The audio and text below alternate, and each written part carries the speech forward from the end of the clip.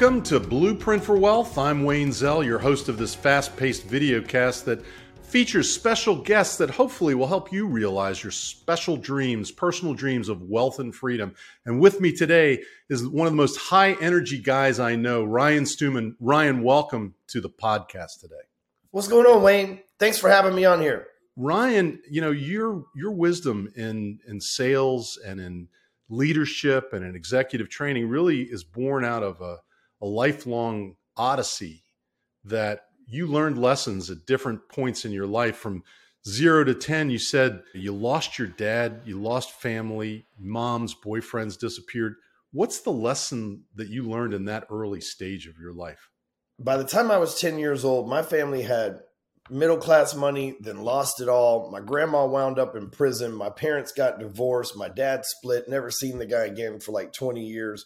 So I learned that you couldn't really rely on anybody, that nothing was permanent kind of a situation, you know. And it's funny because you don't realize they tell you in psychology books and things like that until you're 0 to 7 years old, you're very impressionable. And at 7 years old, you start to, and it's just the beginning. It's not like there's a hard cutoff, but at 7 years old and 8 years old, you start to process like abject thoughts, meaning everything your parents have been telling you from 0 to 7, you just took it as if it was the gospel, right? And after 7, you start going, wait, well, that's not what they do, and that's not how it works for these. So, you know, you're so impressionable by that time that in those 0 to 7 years, it's almost impossible to break some of those habits and some of those processes that you've downloaded that you've got from your parents. So I say that because, you know, I watched as a young man family have a little bit, lose it, and then just fall apart. And then, you know, my grandfather never got his stuff back together. Neither did my parents. And I watched them literally say, hey man, this success stuff just wasn't for our family. We tried it and it didn't work well. And so, man, that was the thought process I had in my life as a young man, as a teenager. Hey, this success thing is not for my family. So, you know, it's very, very temporary if we're going to have any at all. And funny, when I was 25, I made my first $1 million, almost $1 million in a year. And by the time I was 27, I was 25 when I made my first $1 million. By the time I was 27, I was in federal prison. So I had followed that same pattern I'd seen as a kid, unconsciously, and definitely not on purpose, you know. One of the things you said in an interview I listened to was that between the ages of 10 and 20, you were hanging around with a lot of bad characters, and that got you into some trouble. Who you hang around with is who you become, is what you said. Can you give me a little bit more on that? Man, that has been a proven fact in my life. Between the ages of 10 and 20, I hung around drug dealers, drug users, just bad people in general. And I won't say necessarily bad people, just not good, quality, rewarding, functioning citizens, right? It doesn't necessarily mean they were hurting anybody or whatever, but they weren't doing stuff that was moving the productivity needle in America, right? And some of them were doing bad stuff. And so you become who you hang with. Jim Rohn said, you become the sum of the 5 people you spend the most time with. And if I look back at my life at that time, 4 out of those 5 people had been to prison. You know, I'd always hung out with, even when I was 12, 13 years old, I was always hanging out with 20-year-olds and stuff. I've always considered myself and always saw myself as an older person. But during those years, my teenage years, I ended up getting in trouble, dropping out of school, going to jail. And so did all my friends, right? We all were in this stuff together. And I look back now and I'm like, man, that's what my friends were doing. And that's what I was doing alongside of them, right? Might even have been leading them down that path. And now I look at what I'm capable of at 43. It's like some of my friends are billionaires. Some of them are millionaires. All of them are successful, either physically, mentally, spiritually, financially, or all of the above. And, you know, it turns out so am I. You are. And, you know, between the ages of 20 and 30, you had some really tough years. You were out on parole. You went to prison. You were on probation. You got divorced a couple of times. What did you learn in that decade? You know, that's like a surveillance time in my life. You know, I was either on parole, probation, pretrial release, or in prison my entire 20s. I may have spent 6 months not on one of those things. And, you know, the big lesson there was, I need to get my life together, right? But more importantly, I think now looking back at it at 43 years old, the way that I live life now on social media, Wayne, where everybody's looking at my stuff and everybody, like, I can't go and yell at somebody, and I would never do this anyway, but let me just give an example. I can't just go and yell at a valet and say some racist stuff, like maybe, or some sexist stuff, or whatever, like maybe an average Joe can, because somebody might know me, they might see me. I have that big enough following where, again, I would never do that, but I'm just saying I can't be in that position. You look at Michael Irving. He had a few drinks and hit on a chick. If Joe Blow, my neighbor, does that, nobody gives two shits if he does that. But Michael Irving, people know who he is, so they care. It's like, hey, we're holding you to this other standard, and that's the way it is right now. If people found out that I was faking one thing, or didn't have money, or my divorce was on the rocks, that it would be news. And so I learned in my 20s really that I learned to be surveillanced and watched, and not do anything in the dark that I wouldn't do in the light, right? So don't do nothing behind closed doors that I wouldn't do for the world. Now, obviously, I don't want the world to see me naked or my finances, but outside of that, I'm not going to lie about being naked or my finances, right? And so that really prepared me, lesson learned aside, that really prepared me to be used to being surveillance and seen and watched at all times, because of the nature of the business I'm in, that's the case, But whatever you did in the past was in the past. Yep. And you were able to fix it. Yep. And then turn your life around. And from 30 to 40, you said wisdom settled in. Yeah, you start to get experience. That's where wisdom comes from. And I think a lot of people never get wise in their life because they never go through and try experiments. I tried selling drugs. It didn't work out for me. I never shot anybody. I never robbed anybody. I never wronged anybody. As far as I know, I didn't sell bad drugs like heroin or crack. I sold occasionally coke, sometimes meth, mostly marijuana, right? Like my bread and butter is mostly pot, which is now legal in 95% of the country. And so I say that because, I tried something. It wasn't a bad person like society might have tried to make me out to be at the time. I wasn't necessarily a good person. I'm definitely not taking up for myself, but I tried something and I failed. Then I tried to run a chain of car washes, and I liked it, but I saw that there was a glass ceiling, and I got into the banking world. So I tried a lot of things. I left a car wash job in my 20s. In my 20s, I left a car wash job where I was making $50,000, $60,000 a year. And in the early 2000s, that was good money. That's the equivalent of probably $140,000 a year right now, if you count for the cost of goods and everything else. Sure. And so I left that to go to a job that paid me zero, commission only, but a big opportunity. Most people, they'd never take that risk. Most people, they would be too scared. It's like, what if I don't make money? And I might just be stupid enough to have taken enough risk to where I've done things like that so many times in my life, and not all of them worked out. Obviously, the whole prison thing and other stuff. But you were confident in yourself. You were confident. It gave me wisdom. Yeah, it gave me experience that you can't shake and you can't get from a school book, And now today, you've got a beautiful family, surrounded by lots of kids. What are the lessons you're learning in your 40s that you could pass on to our listeners today? That's a good question. The lesson that I'm learning most about is to be a good example, to be a good example to my kids, to be a good example to my friends, to be a good example and to my spouse. But let me just stop there for a second. When I say example, my parents used to say things like, do as I say, not as I do. And I don't want that for my kids. I want my kids to do what I do. I wrote a post on social media recently about my kids have never not seen me go to the gym every morning. They've never seen me not have a job. They've never seen like so when I tell them, hey, you got to go work out and you got to go and get yourself a job or create a job, they're not going to say, well, that's not what you did. So how are you going to tell me to do that? They're going to be, I watched this dude for 30 years of my life do this stuff. Right. And so for me, I want to be a good example. Same with my friends. I want to be a good example for them. I'm the type of guy, Wayne, that somebody comes and we go have a couple drinks together and they're like, hey, man, let's go to a strip club. It's like, nah, bro, that's not for us. I want to be the example of when, hey, now we had a few drinks. It's a good night. Wait, it's 10:30, bro. Why don't you go home? You're married. Nothing good happens after midnight anyway, bro. So I got to be that example. That's what I'm trying to do in my 40s. Let me tell you, it's not easy because there's things that get attention these days, especially in my business. Like, sex gets attention, right? Like, I'm not a sexy person, but if you're a woman or whatever, or a good looking dude with abs, you can take your shirt off. You can be a victim and get attention. You can be some kind of, social justice insensitivity thing or whatever. Right. Right. But the hardest way to get attention, and make money doing it too. I mean, that's crazy. Infamy, you could get famous through infamy, right? You could do something wrong, school shooting, something like that. But you can also get famous through, or you can also get attention, I should say, through excellence, but it's almost impossible.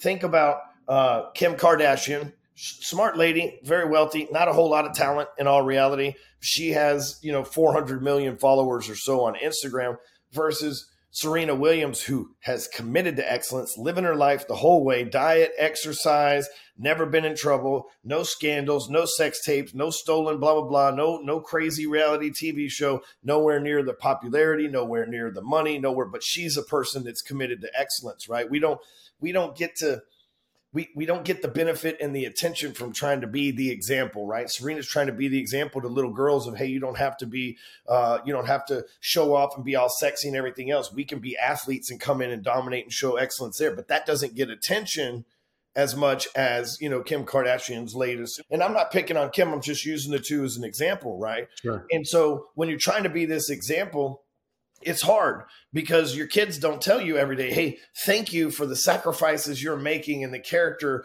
that you're developing us to. It's just an unthankful thing that has to take place. I don't go and wake them up and go, hey, I'm going to the gym. Don't forget, right? It's just like, they love you guys and I'm out the door doing my thing. Same in the public. When you're a giver behind the scenes, you give to charity, and I give to charity behind the scenes and do the things that I do behind the scenes to be an example. And I'm not trying to just be an example for the world, but like I said, for a friend, a kid, a wife, a client, or whatever the case may be. And it doesn't get his attention as much as if I was to come out and say someone bullied me, someone picked on me, something was done wrong to me, or I have an announcement to make of some sort about my sexuality or something like that. Yeah. It's not the same level of attention, and it's harder because this is the way the world works. In reality, it's more fulfilling throughout your life. But in the short term, it's not fulfilling at all. It's actually a daily struggle that you got to go through because we can watch other people seemingly get ahead for a short period of time by using some of the other ways to get attention. Yeah, but it's not all about getting attention. It's what is it at the end of the day? What have you given and what have you gotten from what you've given? And I think, you're setting that example now. You've had a rough road, but you've learned from a lot of lessons. And today you've got so many different businesses that you've created. One of the ones I wanted to talk about is this phonesites.com, which sounds totally cool. It's building a sales funnel, lead generation engine using your iPhone. I mean, for crying out loud. Tell us about that. How do you do that? How did you come up with that idea? Well, there's a lot of people. So back about 2012, people started creating. It became more popular. It's been around for a while, but people gave it a name and started creating something called a sales funnel online. And basically, it is a way for a website to put an offer out there, collect name, email address, phone number, whatever pertinent information that you need, give it to you, the person that owns the website, in exchange for maybe a PDF or a video or something of that nature, right? That's like the simple version of it. And back in 2012, when it first started getting popular, you could go and get certain softwares and they were easy to use, easy to understand, and you could crank out a funnel in probably maybe a month, maybe 2 months, right? If you actually did it right. Well, about 2015, it started getting really more popular and the technology started getting more complicated, and it got to a point where it was just overwhelmed. I was teaching people how to build these things for their mortgage business, real estate business.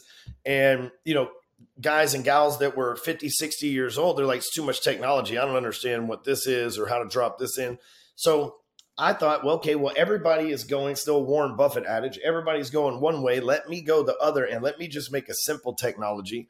And when people ask for extra stuff, let me say no and keep it simple.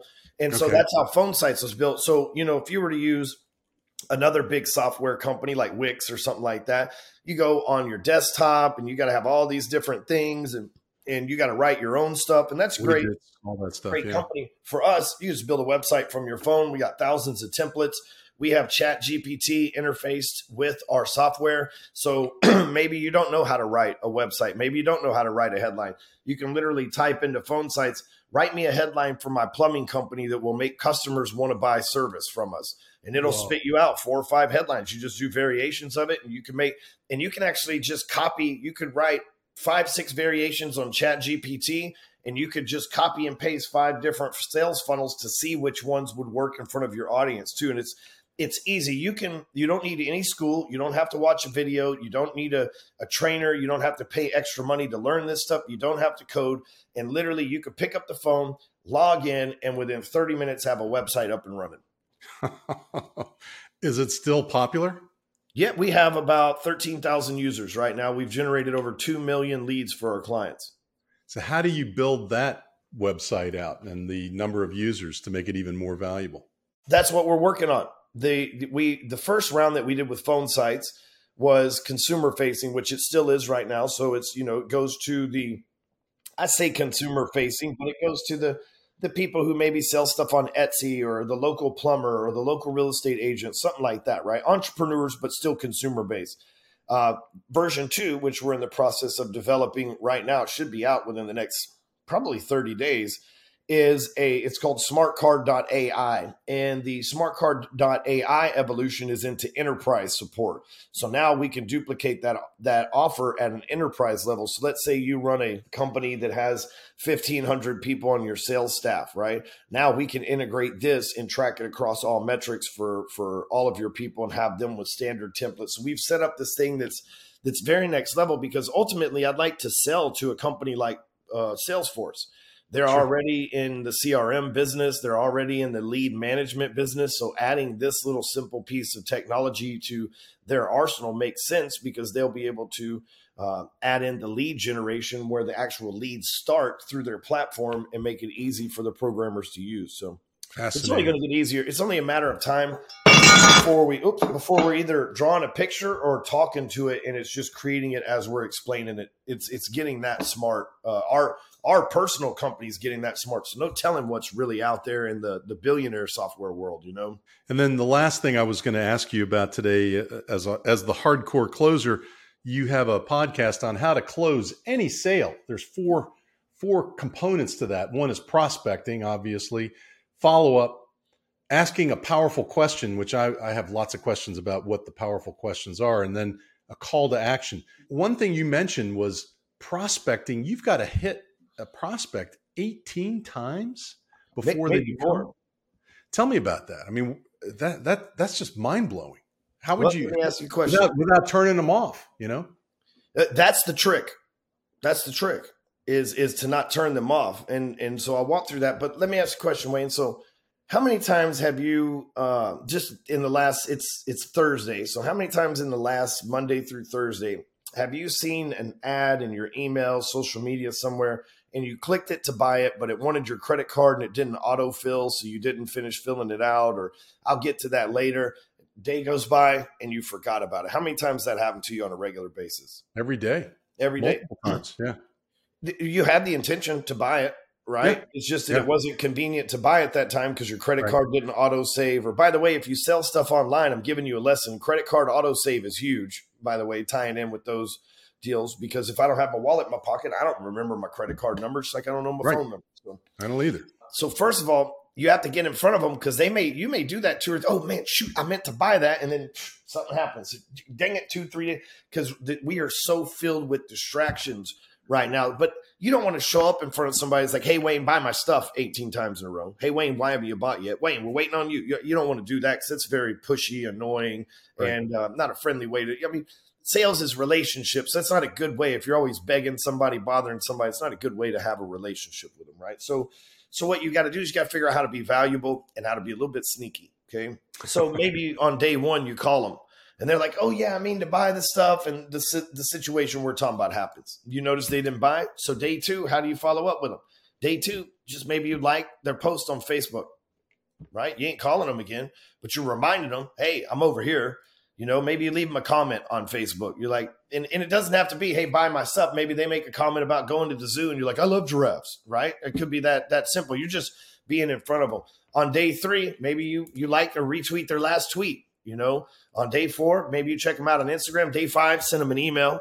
Right. Day 6, maybe you call them back. Hey, man, hope everything's well. Like, man, I've been seeing you a lot. I've been meaning to, blah, blah. Well, I've got an article that I saw in Forbes that I thought you would love to read. So I'm going to email that over to you tomorrow. Now you got another reason to follow up with them a day later. So you have to show up somehow adding value or adding attention to them without just showing up with your hand out all the time. So that's awesome. True prospecting. And that's the trick that most people struggle in sales right now. They're struggling with creative ways to keep showing up in front of people without getting them mad, without pissing them off. The follow-up is the next phase of this. Well, and that's what I just laid out for you. That's what I thought is prospecting is really follow-up is part of prospecting. Yep. And then the powerful question. What is a powerful question? Give me an example of a powerful question that you would ask. So the roadmap to a sale depends. It is all based on questions. So many people think you have to talk, right? You got to be a good talker to be in sales. You got to be a good listener. And the most powerful question in sales that I can think of or that I know of in my experience, and I have a lot of experience, so this should be saying something, is if you're dealing with inbound leads, meaning they went to a sales funnel and they put their name, email address, and phone number in there, and now they're a lead in your system to reach out to. If you can ask them, and then I'm going to break this down for you because you won't believe me when I say it.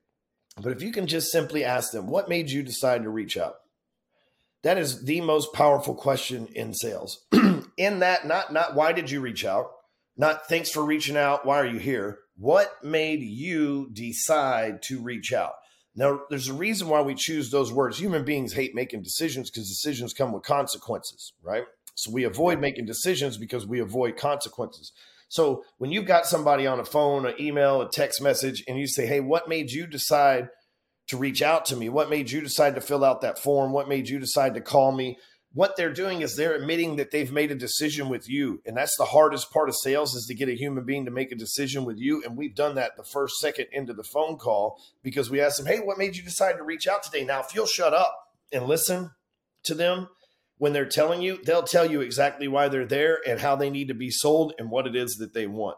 And there's 2 types of people when you ask that powerful question. Person number 1 tells you what they need, what went wrong, and how to sell to them. Person number 2 is the skeptic. And they may say, well, I'm just reaching out because I saw your ad.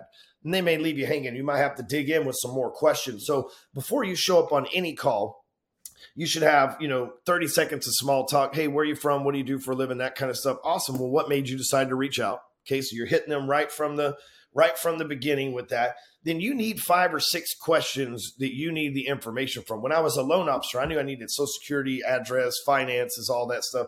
So I had a checklist of about 20 things that I needed from everybody. Questions. Hey, how much money do you make? What is your Social Security number? What is your address? You need that as a salesperson, no matter what it is that you sell. And some of those questions need to be, well, if you're looking for this and it's out of your budget, what do you do then? It needs to be things that set them up, those powerful questions that set them up to go ahead and think about maybe the conflict, the objections, the things that you're going to have to deal with, because you're going to have to deal with it anyway. Like some salespeople, they avoid dealing with it and they hide and hope. They hide from the prospect, hope that one day they just buy their stuff and they don't have to bother them about it. Right? Yeah. That's not how it works. You asking these questions gets all that up front so that we can get some clarity and decide whether we want to work together and move forward or not. What made you decide to reach out to me today? Yep. I'm going to remember that forever and ever. Thank you. What the last point is call to action. Don't be scared of no, is what you say. And tell me a little bit more about your thoughts on that. Well, so when you call people are scared of hearing the word no, because human beings, we don't like rejection, Right. But let me help you with this. If they tell you no, most salespeople that are average, and these will be the people replaced by AI, honestly, they say, okay, well, thank you for the time. They hang up. They're scared of that conflict, right? But you don't have to have conflict. But what you should have is you should have an innate experience in handling objections. Well, I'm not interested in it. Okay, well, could you mind telling me what it is why you're not interested so I know how to be better next time? Okay, well, blah, blah, blah, blah. Oh, and they might tell you, and that's like, oh, well, you must have missed the point because we actually do exactly what you were saying. Sometimes that happens, right? I have flashcards that we call closer cards. I used to sell them. I don't sell them anymore. But The flashcards have an objection. So what you should do is go buy you some index cards from Amazon if you're listening to this and you want to get better at handling objections. And then go get you, a pack of 50 index cards from Amazon. On one side of each index card, write an objection. I don't have money. I don't have time. Not in my budget. Not ready to buy yet. Got to talk to wife. Need to talk to partner. Write that down on each one of those cards. And then on the back, write down your rebuttal. Need to talk to your wife. Let's get her on the phone right now and see what she says. I need to talk to your wife. What are you going to do if she says no? Are you still going to buy? Right? Like, write down your rebuttals for each one of those every day before you get on the phone for the next 90 days after you write these down. Every day before you get on the phone, every day before you get to sales, go through and read these like flashcards. Read them from the back. Get somebody in your office to role play with you. But here's what that does. That sounds corny. You're like, oh, flashcards for objections. But here's what happens. That takes the emotion out of the whole situation because you've already prepared yourself with the words and the objections that you're going to get in those cards. So when they hit you for them, you're not like, oh, shoot, Wayne doesn't like me or my product. When Wayne hits me with something, it's like, oh, I know this from the flashcards. Wayne, well, why don't you get your wife on the phone right now? We can just see if she's into this or not, right? Like, I've got that answer already in front of me. And then here's the best part. When you train an assistant, when you train a replacement, when you're training a sales force, you just hand them cards. Hey, here's how I learned. These are the objections we're going to get. Sometimes they throw you a curveball. You start getting a new objection more often. Write that one down and add a card to the deck. Yeah, brilliant. This is great advice. I hope the listeners get a hell of a lot out of this just from the few minutes we've spent together. But if they want to find out more from you as you come up with new ideas and new topics to talk about, Ryan, where should they tune in? Where's your podcast? What's it called? How can people listen to more about you and what you have to say? Yeah, so I've got a lot of stuff. I've been doing this for a long time. So I've got it all, the podcasts, the videos, all the social media channel, but you can go to onespotsocial.com/closer. So onespotsocial.com/closer. And that has everywhere. That's my account. That's everywhere you can find me on the verified accounts that I have. All my program software, all that stuff in one place. So you can go there, and that's easier than me shouting out 20 different places to find whatever you want. Go there, click what you like, and let's connect. And do you sell your services? Do you conduct training seminars? I mean, tell us a little bit more about that before we sign off today. Yeah, absolutely. So I run one of the largest masterminds in existence. We have over 2,000 members, and typical mastermind in our industry might have 100.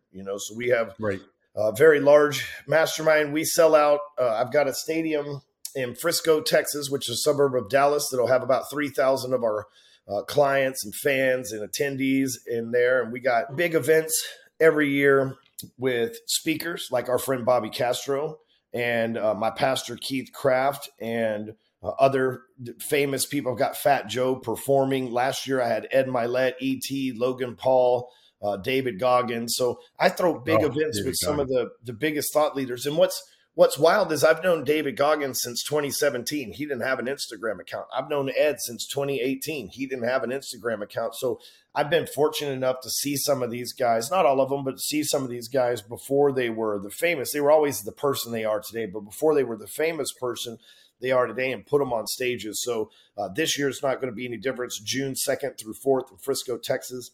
If you want to see the lineup and everything, it's milliondollarmastermind.com. And then the mastermind that I run, that's the largest in the country or largest in the world, is Apex, which you can go to jointheapex.com if you want to learn about it. But again, all that stuff's on One Spot Social, so you can get all that information there.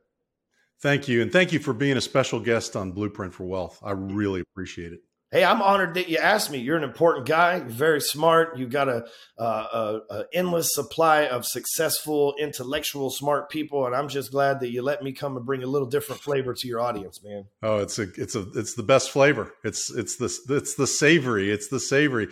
Stay tuned for an educational moment, and also stay tuned for your multi-million-dollar exit. The book is coming out on May the 2nd, so don't forget, everybody. Subscribe, pre-order it, order it, read it, give me a review on it, and I'll be really happy because it'll make it an Amazon bestseller. Maybe we'll hit the New York Times bestseller list after that. All right. Thanks again. Have a great week. You're an executive and you need help with your executive comp. Let me give you some pointers on what to look for when you're structuring your executive comp program. From an overview perspective, we want to know what the company's goals are and what the employees' goals are. And we want to know what tools are available for you to use as an executive or as a company to compensate your executives. What are the key ingredients of an employment agreement that the employee wants and the company wants? And lastly, what are the tax and securities law issues that we have to face? The company's goals, the employer's goals, mainly are to attract and retain the very best talent possible. They want to minimize the risk to the company of not being subject to restrictions, not having the executive subject to restrictions. You want the executive subject to restrictions like non-competes, non-disclosure agreements, and non-interference agreements so that you can protect your core business. And you want to align the incentives for the executive with those that will increase shareholder value. On the executive side, the executive's looking for fair base pay to start. They're looking for strong incentive compensation arrangements such as bonuses and possibly equity in the business to participate in. They want clarity in what their roles and obligations are with respect to the company and the do's and don'ts that could get them into trouble if they don't do it the right way. And finally, they want flexibility so that if they're terminated without any good cause or if they leave for good reason, they're protected. The compensation tools are myriad, but base pay really is established by looking at surveys that might be available in a variety of settings. I've given you a link to one in particular that might be very helpful. The tools also include benefits, healthcare coverage, other perks such as a company car or vacation that's written out in the employment agreement.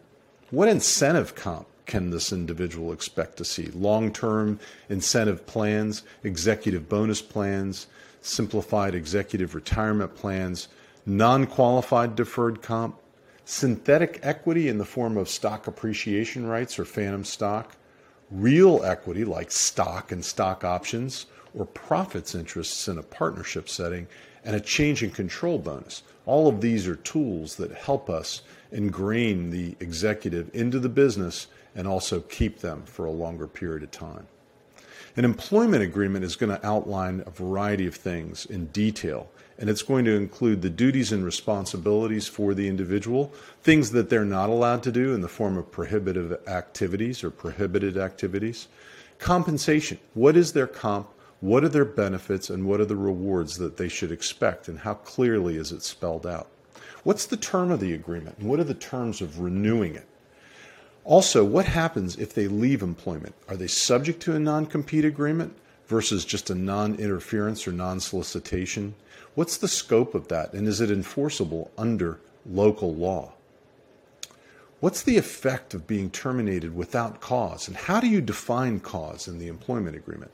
Probably one of the most heavily negotiated provisions relates to these provisions that encompass when an individual is compensated if they leave employment or not. If they leave because they're terminated with cause, they should expect a lot less than if they leave because they're terminated without cause. And what are their severance arrangements? How long will the severance continue, and what are the conditions to getting the severance, such as signing a general release? In the form of equity, there's various forms, but real equity is stock, restricted stock, stock options in the form of incentive stock options or non-qualified stock options, or a profits interest, which really is only available in a partnership tax setting. Synthetic equity includes phantom stock, which is really a non-qualified deferred compensation plan, and stock appreciation rights are closely aligned with phantom stock in the form of significant synthetic equity issues. When you get this equity grant, the question is, what should you do and how is it reported for tax purposes? Well, stock is treated as property. So if you receive stock as an executive, you've got to report on your tax return the fair market value of the stock received. If it's not vested yet, you may be able to make an election to have it taxed now perhaps at a lower rate, and lock in the holding period for long-term capital gains treatment.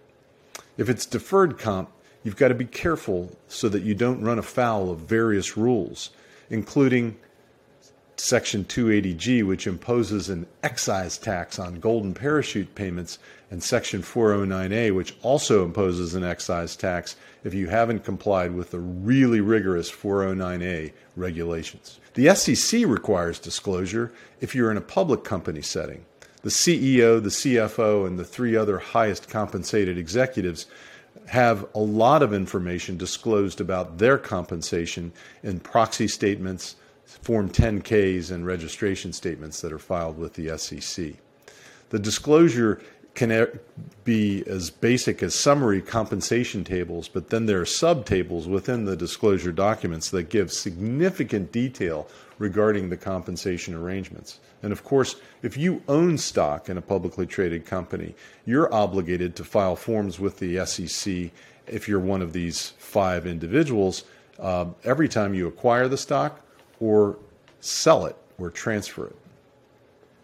So those are some highlights of executive compensation issues that an executive faces and the entrepreneurial company must face when they're hiring their executive team, which is key to the success of any entrepreneurial company in terms of business exit or mergers and acquisitions. If you've got questions on executive comp, give us a call at 571-203-9355 or visit us on the web at zellaw.com. Have a great week.